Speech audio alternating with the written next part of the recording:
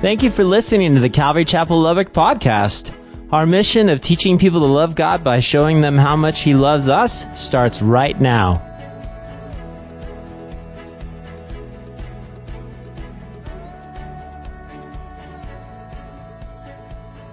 Church, listen, I'd like to start off our Bible study with a question. You go, Pastor, you did it all the time. Well, listen, I want you to let the weight of this question just feel heavy on your heart. Okay, this is a question that I think we really need to ask. I think it's a question that's been asked throughout the ages. And you go, well, get to it then, Pastor. Okay, here's the question. You ready? Who is Jesus Christ? Well, just let that weight on you for a second. Who is Jesus Christ, right? Because here's the questions that you're already thinking, okay? Is Jesus Christ really the promised Messiah of Israel in the Old Testament? Is that really who He is? Or you might be thinking, is Jesus Christ truly the Son of God? Literally, God Himself, the divine living in human flesh. Is that who Jesus is? And of course, our minds start to wander when we're asked that question, who is Jesus Christ? And a lot of times we go, well, were Jesus Christ's claim that, did He claim, was He a liar or was He a lunatic? Or was He really the Lord of the universe? Who is Jesus Christ? You see, I don't know about you, but if you've ever, read the periodicals or if you've ever read the magazines like Time or Newsweek, they have been asking the same question for many, many years. As a matter of fact, they actually put this title, this question on their cover, April 15th, 1988, where Time magazine asked, who was Jesus?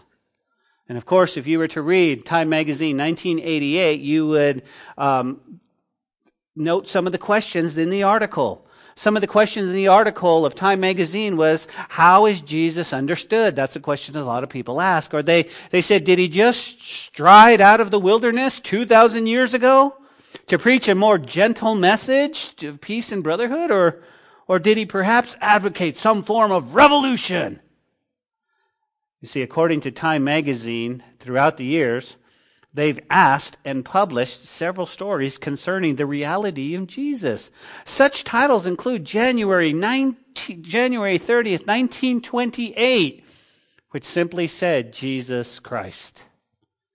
June 21st, 1963, the title, The Search for the Historical Jesus. August 15th, 1977. Their title was Jesus Merely Man. July 22nd, 1985. What sort of Jew was Jesus? And of course, January 10th, 1994. Jesus Christ, plain and simple. Now let's chat for just a moment. I've asked you that question, who is Jesus Christ? And I'm wondering if the weight of that question is filling your heart. Who is Jesus? See, people throughout the ages, guys, have been asking that same question. Who is Jesus? Who is Jesus? See, I bring this up because I want you to think about it. I think about magazines like Time or Newsweek, or think about even just the documentary that PBS published, right? Because what happens is they never tell you who Jesus really is. They ask the question, but they never give you the answer. Who is Jesus? Well, and they'll go through, and they'll say stuff like, well, He was a prophet, or He was a good teacher, or He was a man who lived in Israel back in the day, and so forth. But they never really get to the nucleus, the core of who Jesus really is. The reason I ask you is because I want you to think about what we're asked to believe. When you think about it, right? We're asked to believe that 2,000 years ago, that this little virgin girl became pregnant by the Holy Spirit, has a little baby. They called him Yeshua, Jesus in Hebrew.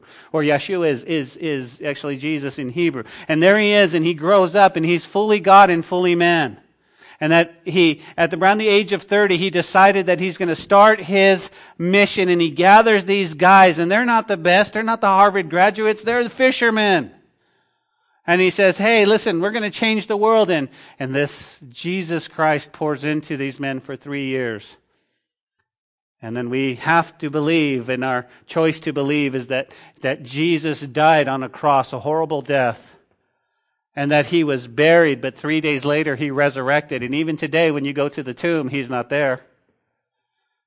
And we're asked to believe that, and we're asked to believe that one day he will come again. And so the question to us is, who is Jesus? We have to know what we believe. Because to the unbelieving people, that's crazy to believe something like this.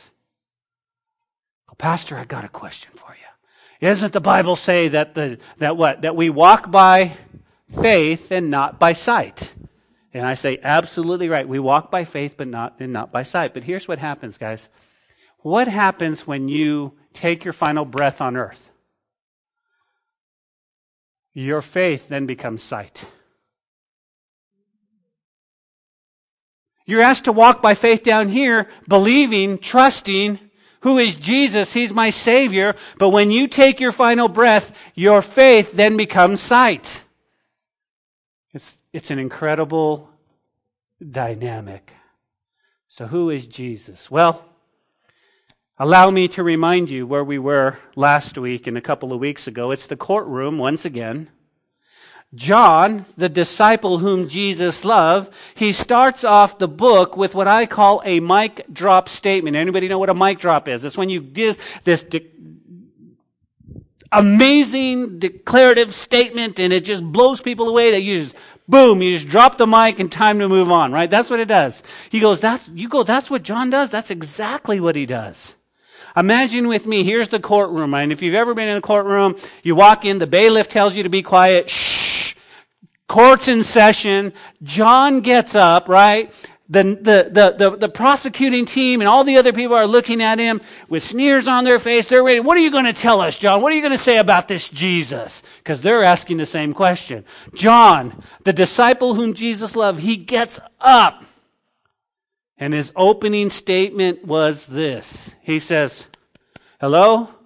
Listen, Jesus was before time ever existed. And you hear the, oh! He says he was awesome. He was awesome. He was in awesome fellowship with God the Father. And as a matter of fact, and there's a hush over the crowd, he was God. And he drops the mic and walks away.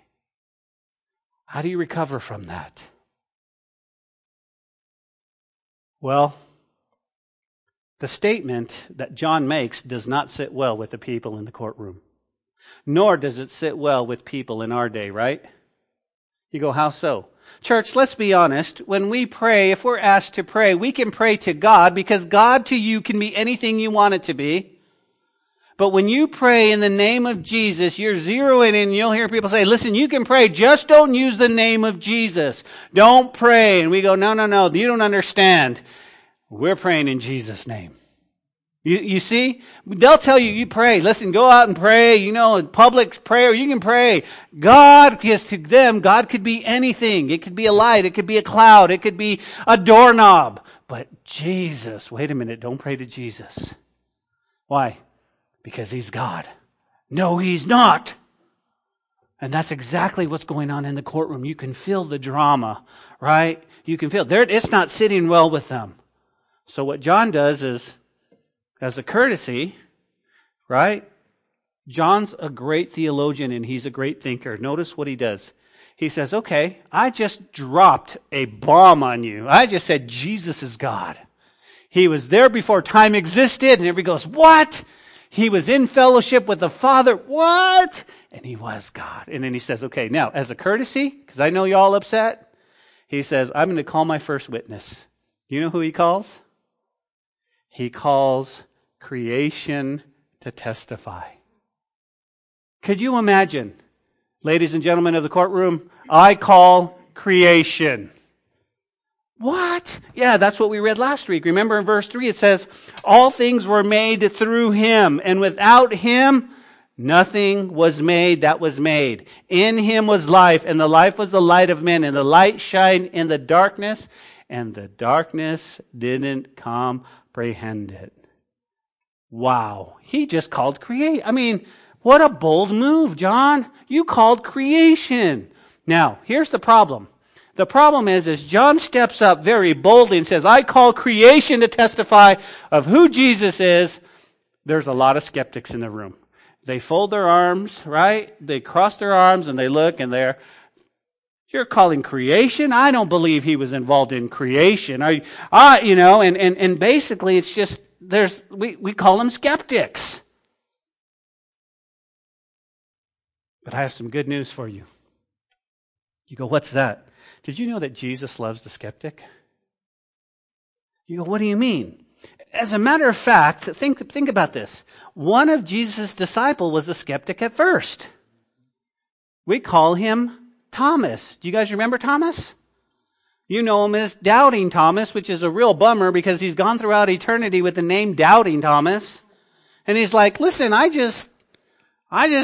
was just a skeptic. I mean, he's probably going, we don't call Peter denying Peter. Why are we calling me Doubting Thomas, right? What's your name? Thomas. Oh, Doubting Thomas. Oh, you make one mistake. But he was a skeptic, and I love Thomas. Why? Because he was honest. And yet he was a skeptical man, and Jesus loved him enough to set him free. I think about my life, church. I too was a skeptic at one point. I too used to cross my arms and think, really? You see, I thought to myself, this Christian thing, this born-again Christian, it's not going to work for me. You don't understand. I belong to a very long lineage of religious denomination, tradition. It's not going to work for me. And I would think Christ could never change a person like me. But he did. He did. Because this Jesus, guys, he's an expert at changing skeptics into believers. In fact, it's been said that skepticism is the first step to belief. Now, listen, before we go on, okay? Before we go on, remember last week we said, what does mankind need most? A dead man needs to come to life. And in the life that Christ gives, he's going to give forgiveness, and he's going to give grace, and he's going to give mercy, and he's going to give compassion. But if we're not alive, we can't experience those things. Oh, on a superficial level, yeah, do you forgive me? Yeah, not really. Why? You ever hear that phrase? I'll forgive, but I won't forget. Yeah, that's a superficial type. Listen, you hurt me. Watch this. Got my eyes on you, buddy. But when you experience the life that Jesus brings, your forgiveness extends to the place where you're not going to remember that anymore. When you say forgiveness, you go, I'm done. Yes, that may have hurt, but I understand. I understand. And that's what Jesus does, guys. He turns those skeptics, those people who look in disbelief, and he captures their heart and he turns them into believers. Guys, we talk about this. This is what we talk about, an encounter with God. We're not just talking about showing up to church, right? We show up to church and go, okay, I'll go to church with you, but you're going to have to take me to lunch because, it's got to be worth something. And then you come, you sit down, you go, okay, that music was all right. Oh, that's okay. Yeah, the lights are pretty cool. How long the pastor's going to be? Did he say 45 minutes? I don't think he's 40. If he goes past 45 minutes, I'm getting up and I'm walking. That's not an encounter with Christ. That's going to church. But when you have an encounter, you feel something in your heart. It's like, wow. Wow. You see, much like in John's day, they had this group of people called agnostics, like in our day. And these were religious people who really didn't understand, and they wanted more evidence. For John to simply drop a statement like he did, claiming Jesus was God in the flesh, and then in a bold move call creation to testify, it wasn't enough for them. They say, give me more. And so can you imagine John? Now, if Jesus was God and he was the creator of all things, then we ask the question, much like the agnostics did in the day, well, who is this Jesus Christ? Who is he? So John then turns to his next witness. He says, okay, all right, listen, I've just opened this amazing statement with Jesus as God. I've called creation. You don't believe me in creation, but let me call somebody who has flesh. Let me call my next witness. So who does John call, right? Who does John call? He calls none other than Jesus' cousin, John the Baptizer. Some of you know him as John the Baptist.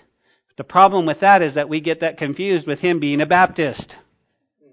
He wasn't part of the denomination of being a Baptist. All he was he was a baptizer. That was his job. And so he says, hey, let me call my next witness. And everybody goes, who are you going to call? And I know you're thinking Ghostbusters. When I said it, it was already going out there.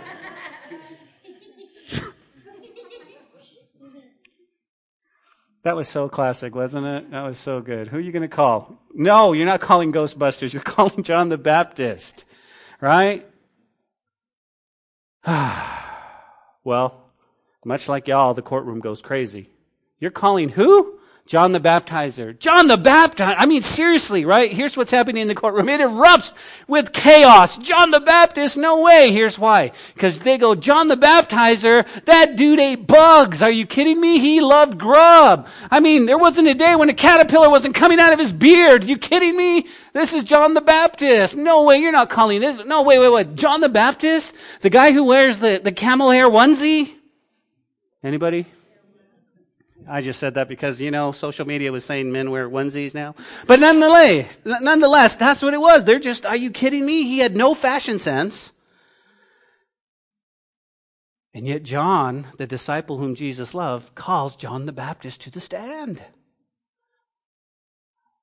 Now, let me give you 2 quick reasons why John would call his cousin of Jesus as a witness. Number 1. According to the internet, a witness is someone who has a first-hand knowledge about a dramatic event through their senses, through their seeing or hearing or smelling or touching. And they can help certify an important considerations to the event, right? So when you say he's a witness, it's somebody who has first-hand event. That's what happens. You know what I'm talking about? That's what happens. They call them eyewitnesses. If you were driving and you happen to see a crash, the first thing the policemen are going to ask you, is there any eyewitnesses? Why? Because you can see firsthand. That dude didn't stop. He went right to the line and he just crunched. I saw it all, officer. You're a witness. You can give a detailed account. And isn't that what we do? Yeah, the person driving was looking like this. I know, I saw them. They were there on their phone texting before they crashed in there. I saw it, officer. Book him. Take him to jail. That's what a witness is. And so what John does, he goes, hey, I need to call a witness. And then John says, I'm going to call John the Baptizer because the second reason, he's family. They're cousins. Right? Now, listen, I know some of you go, well, I'm not that close with my cousins. My cousins live out of state. Back in this day, guys, they were close. They hung out. They ate at each other's house. Okay? They were close. And so he says, I'm going to call, no better call than his cousin. His cousin. I know he's weird. Everybody have a weird cousin? That was Jesus' weird cousin, right? Oh, no, not John. He kind of smells like a camel. It's just, Think about it. Think about it for a second, church.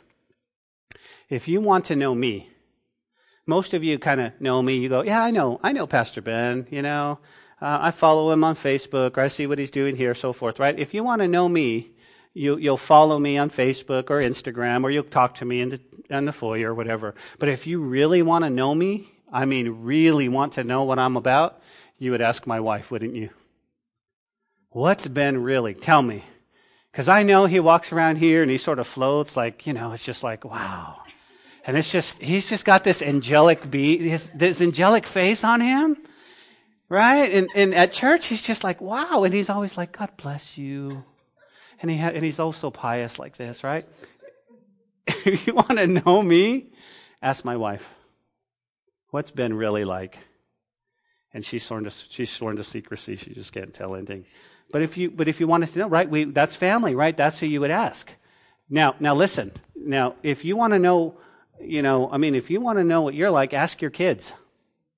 You realize in children's ministry, we know more about you than you would love to let on?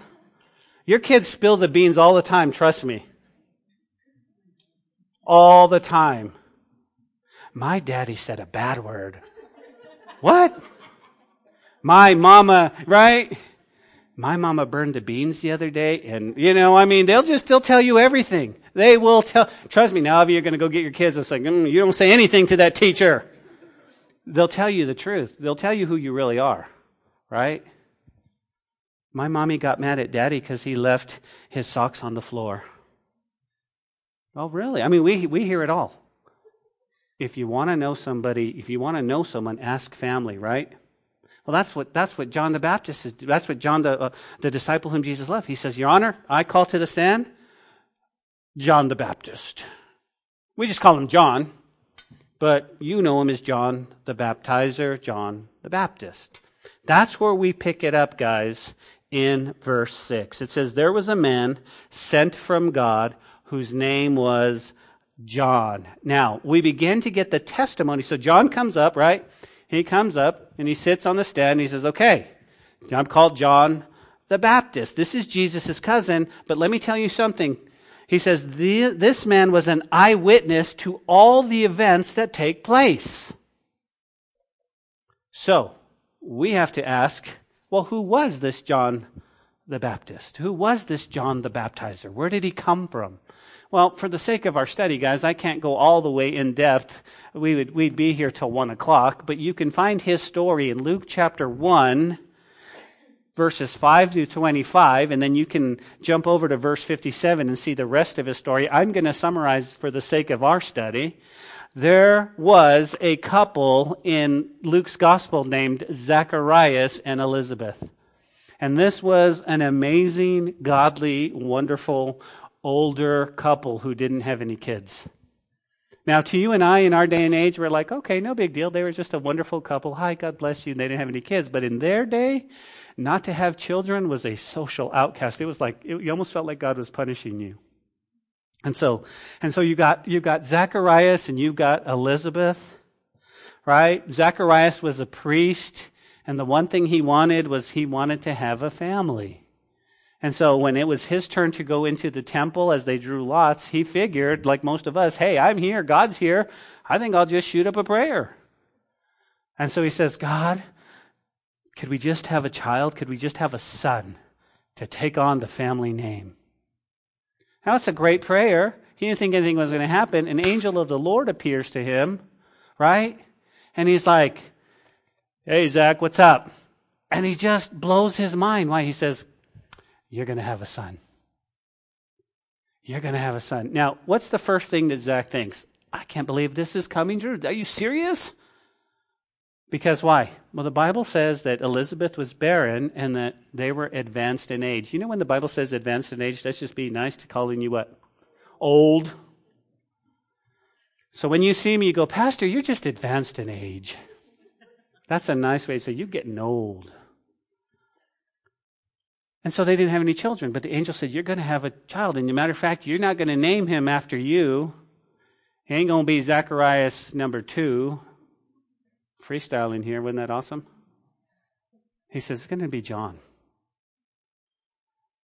And you know what Zacharias does? He doubts it. He doubts it. He's like, no, how can this be? I doubt it. And so what happens is the angel's like, listen, I stand before God. Are you kidding me? You're doubting me? I was in the throne just a second ago. This is what's going to happen. As a consequent to his doubt, guess what happens? He can't speak anymore. His wife was real happy. Or she was real sad, depending on the wife, right? You never talk to me anymore. He's like, But he's trying to tell her, he writes down, you're going to get pregnant. And she's like, say it to my face. No, anyways, So she has a baby, and his name is John. And John grows up, and he has this amazing ministry. The moment that he writes, his name is John, he can speak again. And it's just amazing. And that's where John the Baptist comes from. But I know, guys, listen, I know that there's a nugget of truth. And you go, why? Because I want you to keep in mind the mission that John is supposed to have. This is his mission. It's found in verse 6 no, I'm sorry, let me go back. I want you to keep this in mind, okay? Keep this in mind. The Bible says, okay, in verse 6, that Zacharias and Elizabeth were righteous before God, walking in the commandments and ordinances of the Lord blameless. But they had no child because Elizabeth was barren, and they were both well advanced in years. Do you guys see that? And you go, what's the nugget of truth there? In verse 6, the Bible says that this was a godly, God-fearing couple who loved God more than anything. And in verse 7, it says, but they didn't have any child. They didn't have any children. And Elizabeth just couldn't have children. It's not that they hadn't tried. And you go, well, Pastor, what's the truth? Well, here's my prayer, guys. I think at this point, before the angel speaks to Zacharias at this point, they're probably asking God, why? And if we were to listen into their prayers and to their private prayers, they would be probably crying out to God, going, God, aren't we serving you? Aren't we loving you? Aren't we doing what you've asked us to do? Lord, you just called us righteous and blameless, and all we're asking for a child. I mean, we're not like asking for the whole world. We're just asking for a child, and I don't understand why, right? And isn't it those the same questions that we ask, guys, from time to time when we're struggling? We ask the Lord, why? Why isn't this happening? Why isn't that happening? I don't understand. I'm trying to do my best to minister unto you, Lord, and I'm righteous in Jesus, but I don't understand why this won't happen. And guys, that's across the board. My prayer, guys, for each one of us is that we would be called righteous in God, and that we would walk blameless. And even when we don't get what we think we should get, that we would continue to be like them, that we would walk in integrity and walk in wholeness and walk in brokenness. Here's why. Serving God and being righteous does not always mean you'll get what you want. The Bible said they didn't have any children, yet they remained faithful. Why? They weren't serving God for what they could get, guys. They weren't serving Him going, well, God, I'll do this. And they weren't bargaining with God. They were faithful because they loved God. And whatever life gave them, they remained faithful. What a good nugget of truth. So many people are going, God, I'll bargain with you. If I do this, this, and this, you give me this, this, and this. If I do that, you'll do this. How about if I go into the ministry, God, then? And God's like, no, you need to love me for me. Only me.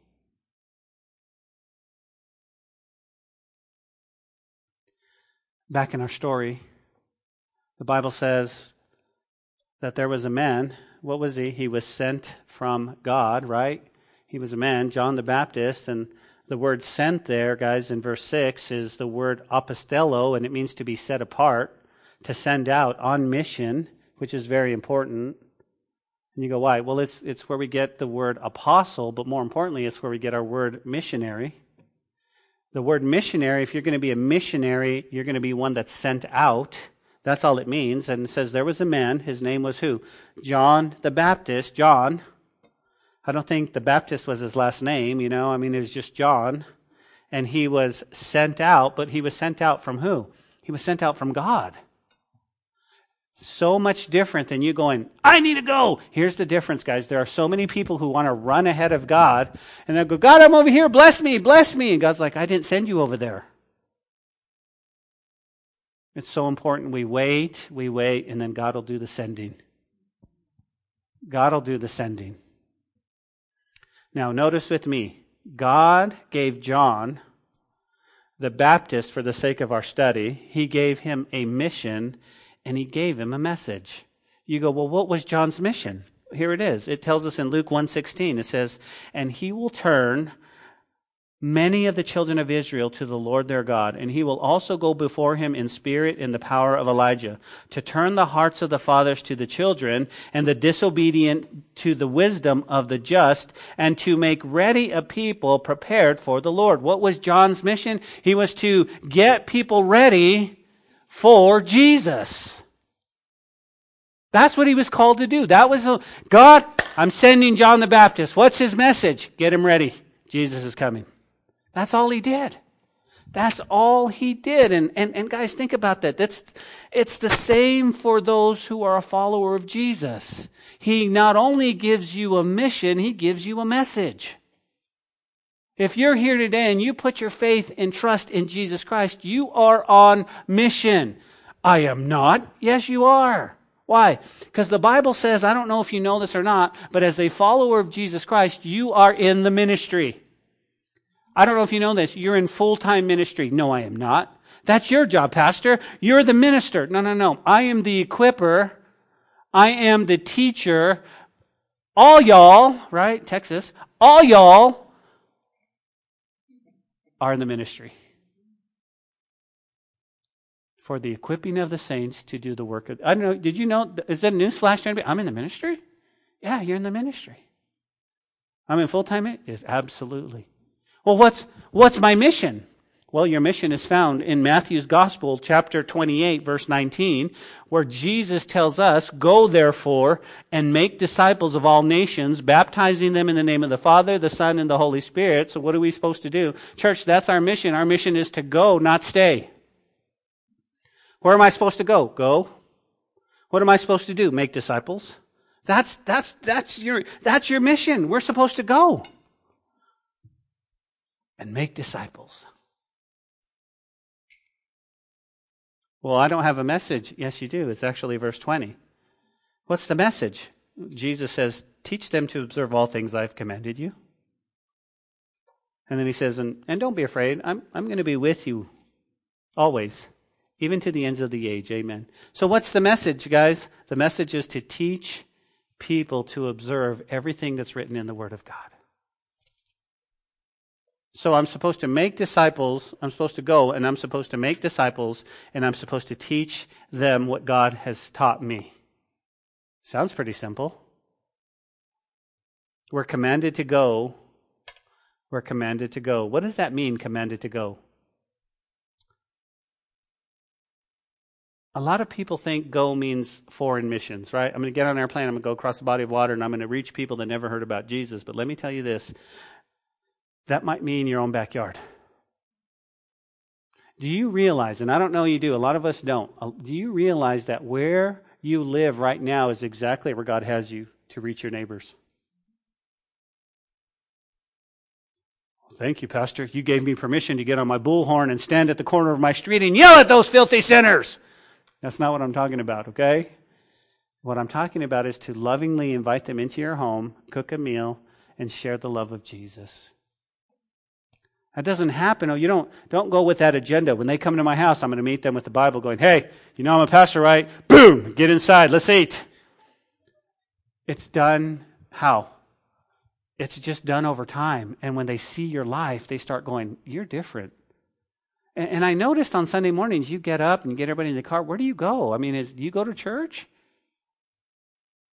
Well, we go to a building. We go, Well, where do you go? Well, we go to Calvary Chapel. Why do you go to Calvary Chapel? Well, they put a sign in so we don't get lost, and that's the only reason. But really, we're the church. And let me tell you about Jesus. Right? So it's in your own backyard. Well, I'll tell you another place, guys. It's in the grocery stores. Did you know that you're commanded to go on mission in the grocery store? What do you see in the grocery store? A lot of people in a hurry, right? A lot of people just...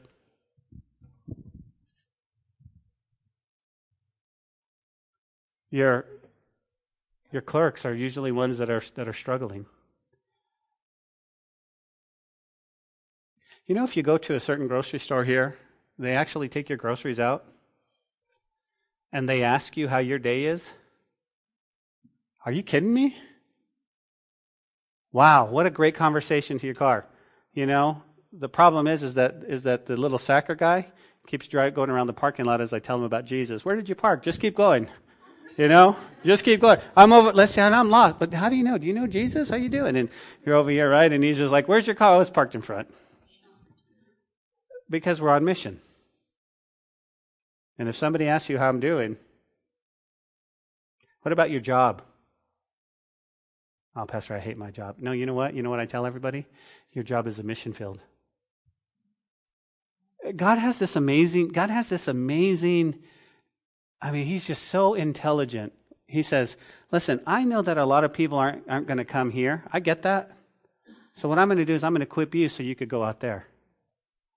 And so when you're at your job, you're on mission. Or at the gym, right? You're at the gym. There's a lot of places that we're called to go. Or perhaps you're called to go overseas. Perhaps you're one that goes, listen, Pastor, I want to go to Mexico. I want to go out on foreign missions. And here's what I tell you. Listen, wherever it is, God will let you know. Don't be in a rush. What's our job? You want to know what your job is? Keep the message clear, and He'll take care of the rest. Keep the message clear, and He'll keep it. What do you mean clear? Well, let me give you some information. Speaking of John the Baptist, did you realize that he performed no miracles in his life? He didn't part any water. He didn't make fire come down. He performed no miracles. But the purity and the strictness of his life, coupled with the commitment of teaching, were plain indications that he was sent from God. Listen, you want to reach your world? Be a John the Baptist. You go, what do you mean? Purity and strictness of who we are with the teaching of the Word of God. People see that. And they start to look and go, man. Look at verse 7 with me, church. John chapter 1, verse 7. This man, John the Baptist, came for a witness, to bear witness of the light, that all through him might believe. Remember what a witness was, guys. A witness was someone who had firsthand knowledge about a dramatic event. And he came to bear witness of the light for one purpose. What was that purpose? So that all through Christ might believe. Now, here's what we would ask. We would just say, you know what, Ben? Christ's light doesn't need man's testimony. Why is he doing this? Well, Christ's light doesn't need man's testimony, but a very dark world does. A very dark world needs light shed on it. Needs us to be a good witness. So here's what I want to do with the rest of our time. I want to give you traits of a good witness. I want to give you some traits of you being a good witness, okay? And it's found in the scriptures we just read. Now let's read it again. Verse 6. There was a man sent from God. We know what that means. His name was John.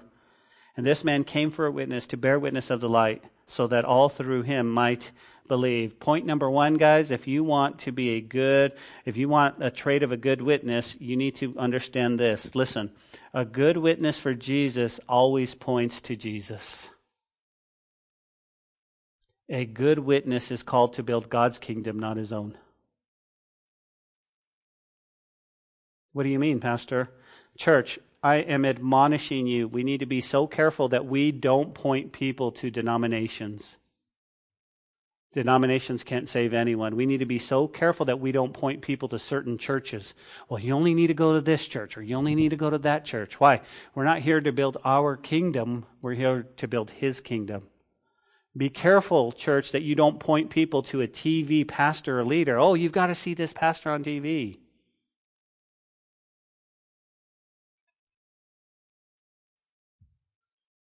To be a good witness, church, for Jesus, always point to Jesus.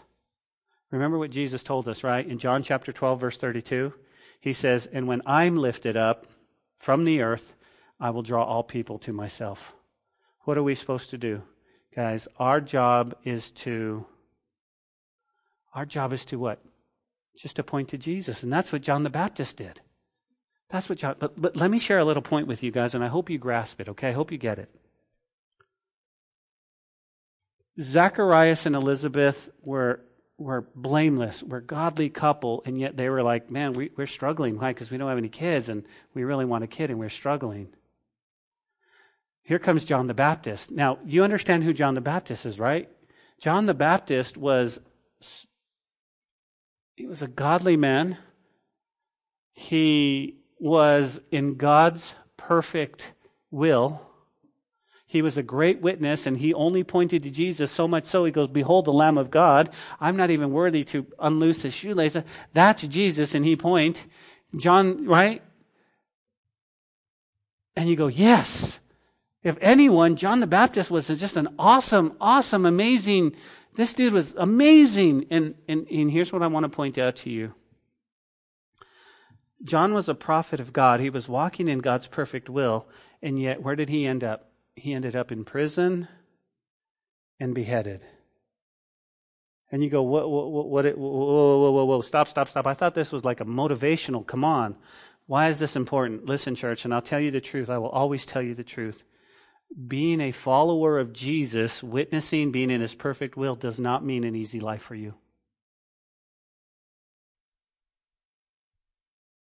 Contrary to what, popular people are saying, following Jesus does not mean an easy life. And it's a tough pill to swallow. I mean, John ended up being beheaded. He's sitting in prison going, go see if Jesus is the one. Go see who he is. Right? Is he not essentially asking, who is this Jesus? And his disciples come back. He says, no, he's the one. And John's like, okay, well, tell him to get me out of here. And he doesn't. He ends up being killed. And it's a nugget of truth for us to go, listen. Hey, could you imagine my evangelistic spiel? You ready? Here's my evangel. Listen, I want all of you to give your life to Jesus Christ. And you know what it means for you? It could mean death.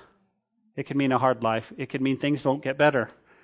It could be between now and Jesus comes back. It could get really rough. Okay, who's in?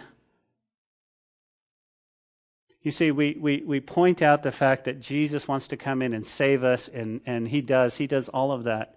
He forgives us, and he turns, and there's a new leaf, and we have a new lease on life, and God is our Savior. But you realize that there are times where it's not going to end up good for us. And that's the gospel. Why? Because we don't follow Jesus to make life better. We follow Jesus because he's better than life. That's what John the Baptist realized. He said, listen, it's not about, listen, he wasn't thinking, listen, if I follow Jesus, I'm going to have, I need to have at least a 3-chariot mansion. I need to have this, I need to have that. He just goes, is he the one? His only mission was to point people to Christ. Number 2, real quick.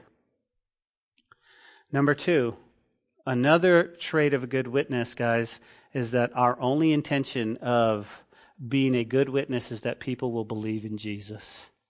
People will believe in Jesus. You go, what do you mean, Pastor? We must be careful, guys, that when we present Christ, that we don't want them to trust in our agenda or our intentions or our building or even our programs. But the only intention is that you believe in Jesus. Why? Here's the point. Calvary Chapel cannot save anyone. Ben Martinez cannot save anyone. It's only Jesus. And the purpose for you being here is that you believe in Jesus. You believe in Jesus. Now, it's important, church, that you invite, it's important that you invite people to our church. But the goal is to see people believe in Jesus.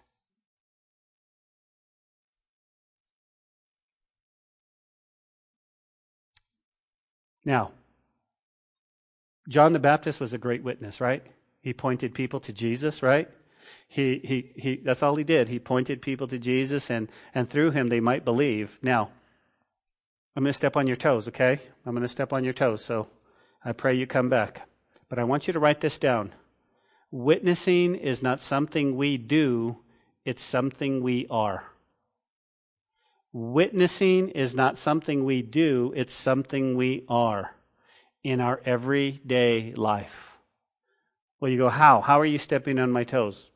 Well, we, church, share God's love and hope through Jesus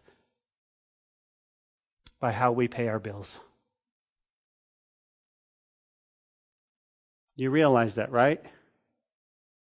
Oh, I know it's tough. And I'm not saying that you've gotten, I'm not saying that there are times when you've gotten into you're just trying to catch up and you're really struggling, but you're paying what you can pay. But what I am saying, guys, is there's somebody on the other end going, and you're a Christian, and yet you're late all the time? That's not a good testimony to who Jesus is. See, we can be a great witness by how we pay our bills.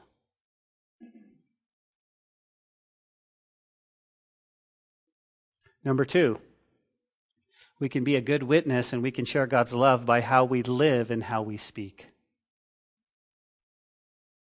How we live, church, every single day speaks volumes more than what we actually say. But can I ask you to do this? To be a good witness, can your walk match your talk? Or can your talk match your walk? Either way. Is it the same way? Are people looking at your life and going, man, you're saying one thing, but you live a whole nother way?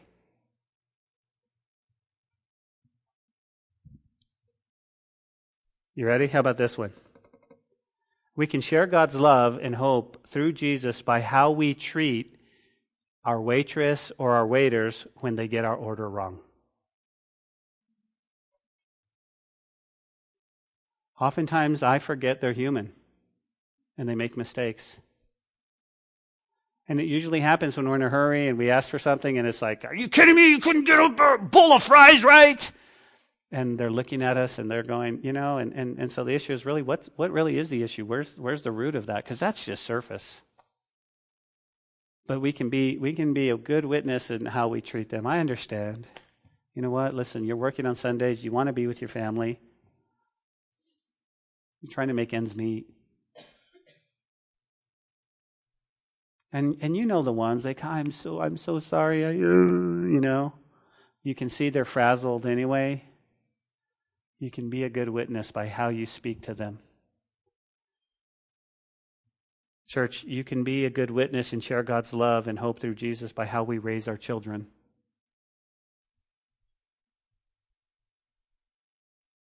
Can I just say this to you? You ready? Parents, your children are human. They're going to make mistakes. They're going to hurt you. Your job is to give them the gospel, but the whole gospel. The gospel of forgiveness and love and grace.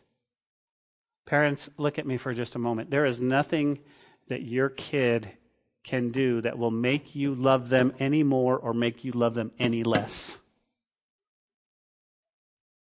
Be careful we don't put a false gospel on them and say, well, if you're just this and this and this, well, then it's about grace and it's about love. Listen, I'm here to help you and guide you so you don't make mistakes, but listen, church, they will make mistakes. They're going to make huge mistakes and they're going to break your heart. But you're going to show the love of Christ like never before when you hug them and you say, I forgive you.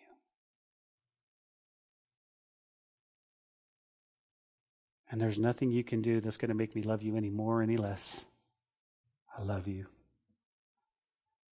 We can share God's love and hope through Jesus by how we speak to our spouses. We have to be so careful. People are listening and you say, well, I'm a Christian, I'm a believer, but you're ugly towards your spouse? You're ugly towards your husband? What are we really saying? Listen, if you're here today and you're married, that's your best friend in the whole world. That's the one that's going to stand by you thick and through thin. And we have to be so careful. Because if you're anything like me, you can say harsh words to your wife. You can crush her.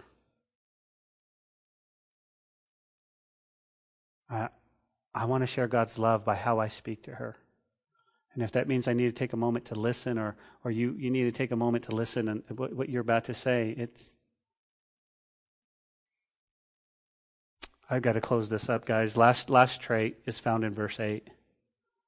He says, and he was not the light, but he was sent to bear witness of the light. Another good trait is recognizing, guys, that we're not the light, but we're reflectors. So many people only point to themselves or their ministry. You know, the other day I was listening to this, I was watching this, the religious station, and I could not believe what this one person said, this one pastor, this well-known pastor, and here's what he said. I even shudder to share it with you, but if we're supposed to reflect who God is, you know what he said? He said, when I die, I'm so anointed that people are going to come visit my grave and get blessed. Literally. And he was talking financially. And he said, you know, I'm one of the richest men and blah, blah, blah. And when I die, the anointing is just going to be on my grave. And I'm going, how are you reflecting God's light? That's what we're called to do. We're reflect God's light, right? John says, I'm not the light, but I was sent to bear witness of the light. Guys, think about the moon for just a moment, right? Do you realize that the moon in and of itself is nothing? All it does is reflect what? The sun. And did you know it only reflects 3 to 12% of the sun? Could you imagine how bright the moon would be if it reflected 50% of the sun? But only 3 to 12%. The moon's only job is to reflect the sun. So on clear nights, guys, when it gets dark, you're able to see. Your only job is to reflect the sun, S-O-N, so that on clear nights in a dark world, people can see. Guys, let's close with this. Max Lucado wrote in his book, It's Not About Me, points out something true about the moon that should be true of all of us believers. It reflects the light of something greater. And he goes on to say, what does the moon do? And of course it reflects the light. And he goes on to write in his book how we have become demanding in our way and stamping our feet since infancy, right? Aren't we all born with a default drive on selfishness? I want a spouse who makes me happy, co-workers who always ask my opinion. I want weather that suits me, a traffic that helps me, and government that serves me, Max Lucado writes. And then he says, it's all about me. But he says, but as John the Baptist lived to testify to Christ, so too should we. That's all we're here to do, guys. Is have an encounter with Jesus and share that encounter.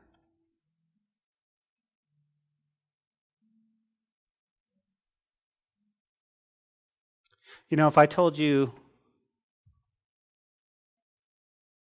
today, hey, listen, if you want to give your life to the Lord and you want to surrender to Him, but I don't know what it means for you. It could mean a harder life. It could mean that things don't get better. It could mean that you're being persecuted as a Christian. It could mean that you lose your job. Would you still surrender your life to Jesus? Because you have to think about that for a second. You have to go, listen, it's not about what I can get down here. It's not about Christ and His stuff. It's about walking with Jesus. You see, our hearts, guys, our hearts are full of sin. And our hearts, and they're heavy, and we have guilt, and we have shame. And we're not in a position where we can bargain with God, nor should we. But we're in a position where we can surrender and say yes to Jesus. You see, every one of us who hasn't had an encounter with God, well, there's a few things going on. And number one, we're afraid. We're scared to die. We don't know what's going to happen, so we don't think about it. Number two, we have all this guilt that we don't know what to do with. Number three, we're empty. We're empty.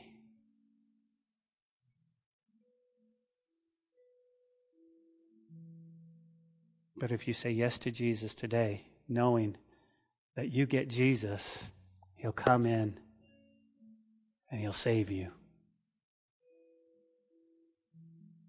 And He'll walk with you. And you'll be His forever. So the question is, Are you ready to do that? I'm going to pray and give you an opportunity in just a moment. Father, we thank you for your word and the truth in your word today. We thank you for your great love. Father, I don't know who's listening and I don't know where people are at, but I do know, God, that you're always inviting people to come into your family. And many people in this church have surrendered their hearts to you. But maybe somebody here hasn't and they're waiting and their heart is beating fast. They don't have a relationship with you, God. They're wanting to. They want to know you, but they haven't made that final commitment. And so I pray you speak to them right now.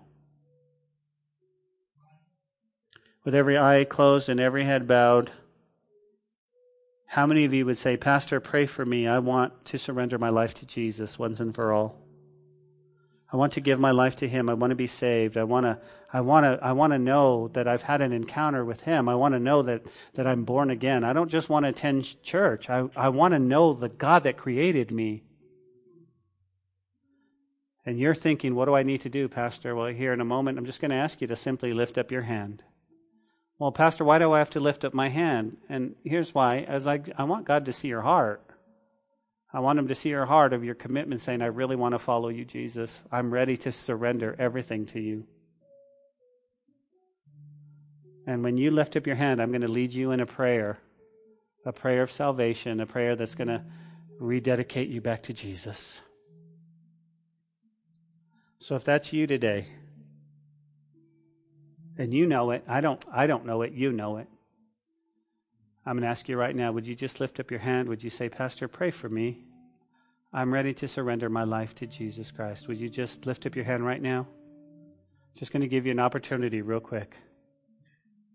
If you're not right with Jesus Christ, if you're ready to surrender, just lift up your hand. It's between you and God. God bless you, sir. I see you to my left. Good move. Anyone else? Anyone else saying, I'm ready, 100%? You may feel like you're a million miles away, but listen, you're one decision away, and He followed you to church, and His relentless love for you right now is overwhelming.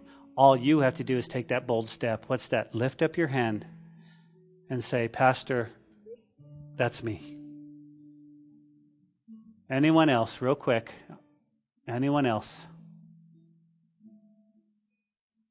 Father, I thank you so much, and I know you're working in the hearts of men. And we surrender our lives to you. And I pray for the young man who just lifted up his hand and he's rededicating his heart and his life to you. And I pray you would fill him with your Spirit and get him on the right track, that he may have a true encounter with the living God. We thank you, Jesus. It's in your name we pray. Amen and amen.